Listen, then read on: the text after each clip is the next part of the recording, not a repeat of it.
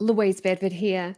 Just before we kick off with today's show, I wanted to let you know that for 1 week only, you can get up to 84% off a selection of my most popular trading education products available through tradinggame.com.au. Make no mistake, your financial future is in your hands.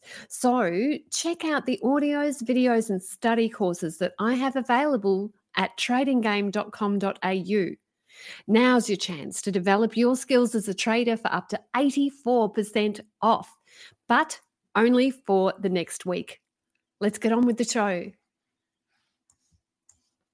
There's never been a more important time for people to take charge of their financial situation than right now, and really to set themselves up for the longer term so they don't have to rely on anyone else. Hi, it's Caroline Stephen. Welcome to the Talking Trading podcast. Charlie Tremendous Jones once said, "You will be the same person you are today in 5 years' time, except for the people you meet and the books you read." Studies have shown that for people who start work at the age of 25, by the age of 65, only 4% will have achieved any sort of financial security. Matt Morrison is a financial advisor who's business partners with Jason Cunningham at The Practice. And Matt not only looks a little bit like Jason, he acts like Jason too. They are both advocates for financial literacy. And Matt has written a book called Freedom, Lifestyle and Legacy to give a blueprint and a step-by-step system to build financial freedom without the need to rely on advisors who maybe don't have your best interests at heart. I don't know if you relate to this story. Several years ago, I had an experience with financial dealers where I found it very difficult to obtain the clear information and the figures that I needed to make an informed decision. I'd probably call the experience an extremely opaque one. Well, Matt's on a mission to take any of the opaqueness out of the industry and provide crystal clear information. As Sir Francis Bacon said, knowledge is power. And we hear from Matt later in the show. If you are thinking about asking your boss for a pay rise, please make sure you listen to Louise Bedford in Mind Power today, as she outlines exactly what you need to say. You might want to look at the show notes for this or make some of your own to keep all the information up your sleeve for the appropriate moment. We also hear Chris Tate on liquidity in the markets. Let's start with Louise Bedford now on how to ask your boss for a pay rise. Yes, there is a gender pay gap, and I, for one, am sick of it.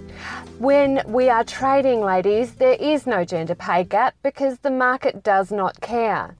But let's just say you're working a job and you are looking to get a pay rise. Now, I'm going to give you some specific instructions, and this is for the guys as well to be aware of, because we could all use a little bit extra in our pay packet if somebody is prepared to give that to us.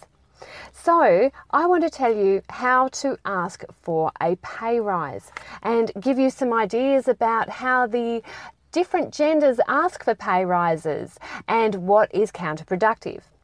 Now, firstly, apparently when the guys go in to ask for a pay rise, they ask for a specific amount. Now, that's really important, ladies. We often say we want a pay rise because we have a child in private school. We link it to an emotional reason, whereas the guys don't. They don't link it to an emotional reason, and they ask for a specific amount. Now, can I also say that you will need to negotiate down from that amount? So ask for 20% more than what you're thinking of asking. That gives you a little bit of scope to negotiate, but if they do grant you that full pay rise, hey, you've got a 20% higher amount than you were thinking of initially. Also, women use cooperative language. A man can say, "I will give it my all," whereas a woman has to say, "This will help me feel more valued so I can contribute more to the team." Now, I know this is unfortunately a gender seesaw here, that the men can say it's all up to me and this is what I deserve, whereas the women can say, do this for me and then I will give more to the team and I will feel more valued, so I will give it my all. It's sort of a roundabout way of saying the same thing, but women, we have to remember that we are valued for warmth and we are valued for cooperation. So in this particular event of asking for a pay rise, it's unlikely you're going to shift that power balance. Far better to go in for yourself and do what the stats say. Be warm and be cooperative, be team focused when you're asking for a pay rise. Now, as opposed to the things that I hear bandied around, which is, well, women just don't ask for pay rises, that's why they don't get them. Actually, the studies say that women ask as often as men. Women are negotiating at the same rate, but often they're considered more pushy. So again, it's that word bossy that we come down to, that we try to ban for our children because bossy is counterproductive. So rather than saying to a little girl, wow, you're being really bossy here, you should be saying something like, you're showing a lot of leadership potential, but you need to be careful how others are responding to that. So often we carry this through into adult life. Now, I think one of the other things that has helped with the ladies that I've counselled about this is, if you're worried about asking and pushing yourself forward and leaning in, ladies, the idea is to tell yourself that the guy beside you wouldn't be thinking this. That guy beside you wouldn't be thinking that at all.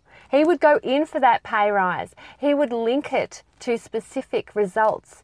He would cite exact examples, specific results to say, this is why I deserve this pay rise.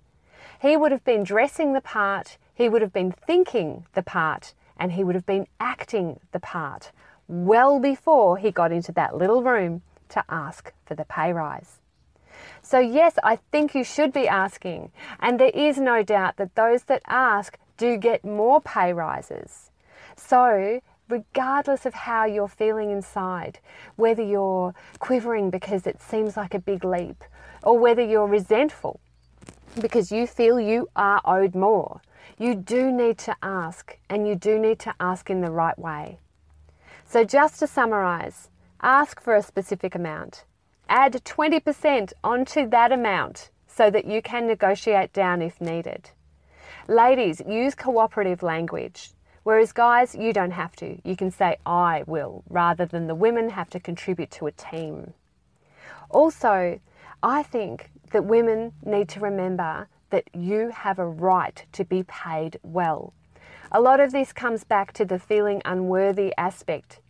And really, we have no reason to feel that. We're doing it to ourselves.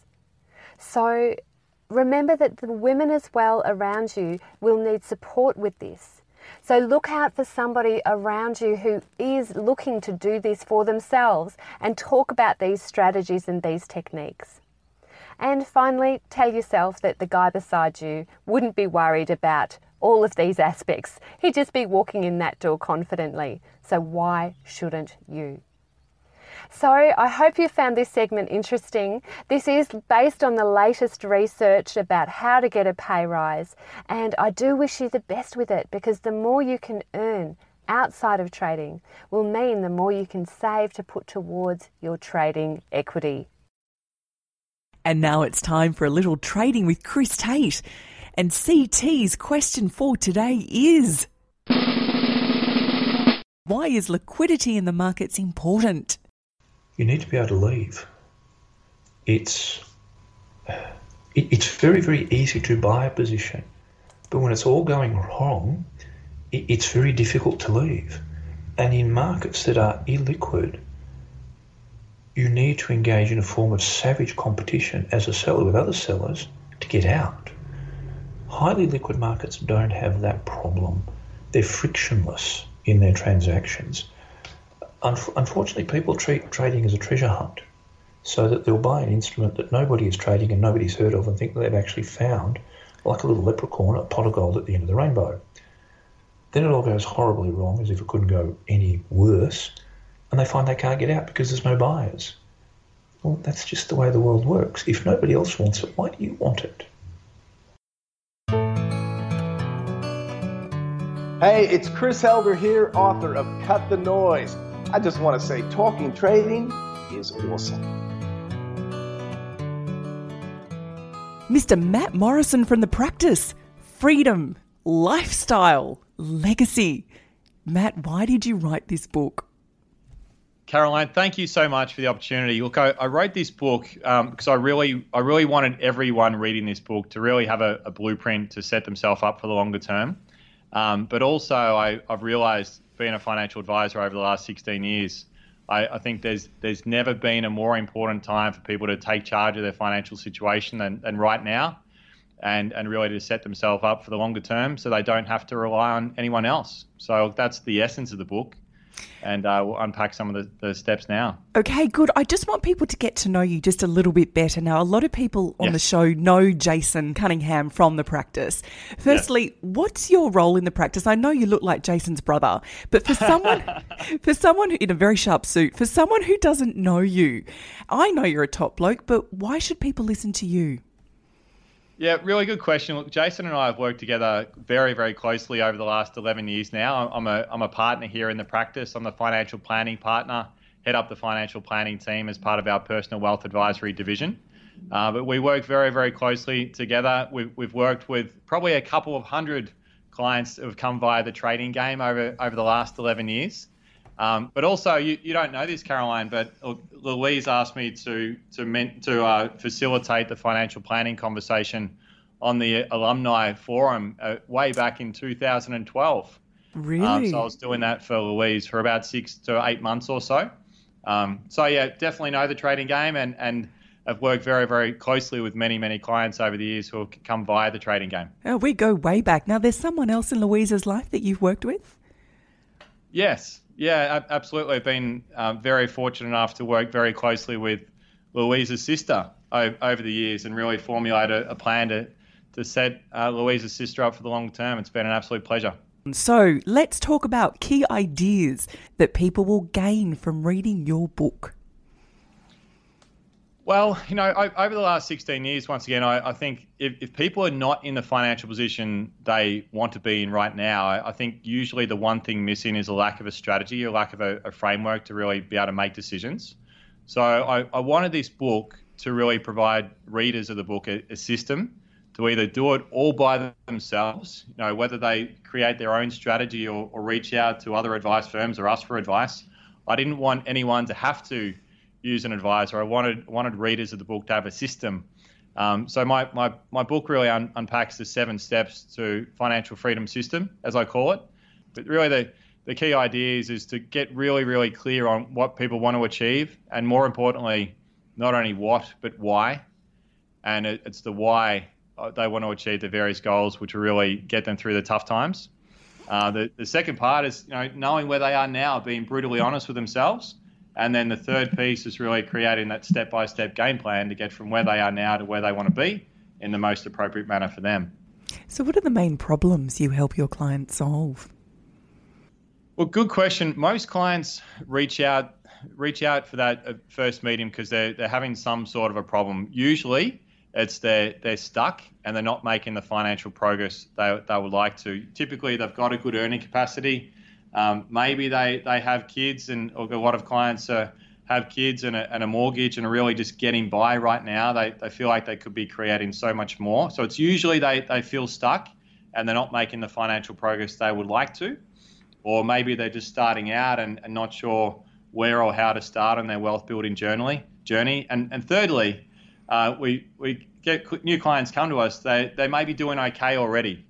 But they know deep down they could be doing far better, playing a far bigger financial game with just clear direction. But one thing you would have read, Caroline, because I know that you've read the book, which is wonderful. I did. I read it all last night. Thank you so much for that. One thing you would have read in the book, it's not just about the long term. It's really important to enjoy the journey. So it's really the key ideas is a strategy to set people up for the longer term, while having the freedom to enjoy the journey along the way. So in reading your book, what struck me mostly was your sincerity in that you really do wish people to have a good financial picture in future. Thank you. And look, I put my heart and soul into this book, and hopefully that came through with the book in the writing. I didn't write this in 1 month. This wasn't a go away on a book retreat and do nothing else for 4 weeks. I really thought about it, and I did once again put my heart and soul. Probably took about 1,200 hours invested in writing this book, because I only intend to write one book, Caroline, and I wanted to do a very, very good job. The key part of that as well, as you would have read, every part of the book and every part of the key steps to financial freedom came from my experience and not my opinion. So I think too many people out there actually especially in financial planning land, too many people are out giving advice without actually taking their own advice. And I set myself a goal. I made myself a promise, not set myself a goal. I made myself a promise in the first year I became an advisor 16 years ago that I would never recommend that any clients do anything that I'm not first prepared to do myself. Yes. And I wanted that to come through very loud and clear in the book, and once again, give people a framework to set themselves up for success. What key financial mistakes do you see a lot of people coming to you making? Look, there's a handful of key ones that I do see time and time again that new clients come to us through their past journey. Look, the biggest one, I must say, is really lack of clarity around what they want to achieve in the first place and what long-term financial freedom or peace of mind actually looks like and means to them. So that's why I'm a huge believer in clients getting really clear first and foremost on what it is they want to achieve, and then creating the game plan to achieve that. The other one, look, I say 23 times a day, it all comes back to cash flow. Cash flow is like oxygen. If people have it, they don't think about it, but if they don't have it, they think about it all the time, and nothing else is possible without it. So the biggest mistake I find most people make is they're not maximizing their earning capacity in the first place. And even if they do have a good earning capacity, they might be spending everything that they earn. So studies have shown that about 91% of people spend everything that they earn. So part of what we do is help clients create cash flow, whether it be to find ways to earn more income or reduce expenses or a combination of the two, but create cash flow. The other key ones, Caroline, is really making impulsive investment decisions, but also taking on too much bad debt and to dig themselves a bit of a hole that takes a long time to build their way out of. The other two big ones is not knowing how much is enough to achieve financial freedom in the first place. So not knowing what level of assets or income that they need to build to achieve freedom. And also trying to figure it out all by themselves. I think it's very, very important to have guidance or coaches in all areas of our life. And too many people try to figure it out all by themselves and don't make the progress they could. I really enjoyed the chapter on property. Very often, experts do not lay out the ins and outs, and it's very hard to find out, whereas you laid it all out. Yes, I wanted, once again, I wanted readers of the book to have a really valuable piece of information that they could really, once again, use and keep for the next 10 years and 20 years as they're building their financial freedom goals. But I also brought in the other experts. I don't pretend to have all the answers. I'll never do that. And we work closely with a number of very highly trusted buyers advocates. So as part of the property section on the book, I interviewed two very, very highly trusted buyers advocates that we use. And I even interviewed them like this, and I've created a whole other book resources membership site that have all those videos on. Why is now a particularly important time for people to be sure about their financial investing future? You say this in the book. I think no one can rely on the government or on anybody else to really help them achieve their goals and cover their cost of living in the future. I outlay this in the book, but very briefly, there's the whole study done by the Australian Treasury. Quite frankly, there won't be the people working to support the age pension in the future. There won't, in my humble opinion, in 20 years' time, there won't be an age pension, or if there is, it might be only for people who are down to their last dollar and forced to sell their house. So I think if it's to be, it's up to all of us individually to really take charge of our own financial situation, because no one will be there to help us in the future. Formal education will make you a living. Self-education will make you a fortune. Jim Rohn, as quoted in your book. Is that what you provide? Yes, absolutely. Look, it's about the self-education and helping clients become self-educated and having better information to be able to make better decisions. But also, I highly encourage clients to always be working on growing their earning capacity. So part of that is really making themselves more valuable. There's a whole chapter on the book on how people can really make themselves more valuable, either to their own business or to an employer, and by default really add as much value to their customers and their clients' lives, and as a result to grow their earning capacity. So Matt, final pieces of advice for people who are wanting to look into their financial future. Look, I think, Caroline, the most important thing is for people to have a strategy. Once again, to figure out a plan to achieve their longer term goals. But it's really three things. And once again, what I call clarify your vision. So to really devote some time and some effort to sit down and figure out, okay, what are your short, medium, and longer term goals? Now, you actually have a vision board, don't you? Your beautiful wife made you get one. I do. You're right. Yeah. Very cool. I looked at that this morning. It's on my bedroom wall, and my wife has her one. I've got my one. So it's not for everyone, I know, but it certainly worked for me over the years. So it's really clarify your vision, short and medium and longer term goals, why it's important to you. Second step is to evaluate your current position, get really clear on your current position, treat your finances like a business, know your cash flow, know your assets and liabilities. But then thirdly, once again, it's that strategy piece to develop a step-by-step game plan to set yourself up for the longer term, enjoy the journey, but also avoid many of the mistakes along the way that other people make. Matt Morrison, where can people go to buy a copy of Freedom, Lifestyle and Legacy? Well, there's a dedicated book resources. So there's dedicated book website set up, and it's my name, matthewmorrison.com.au. And that's where people can actually buy the book. So people can jump on that website, and I guarantee that you actually get a heap of benefit from that book. And I hope it really becomes the catalyst to set yourself up for success. Matt, me too. Thank you for your time and good luck with your book. Thank you so much, Caroline. Thanks for the opportunity.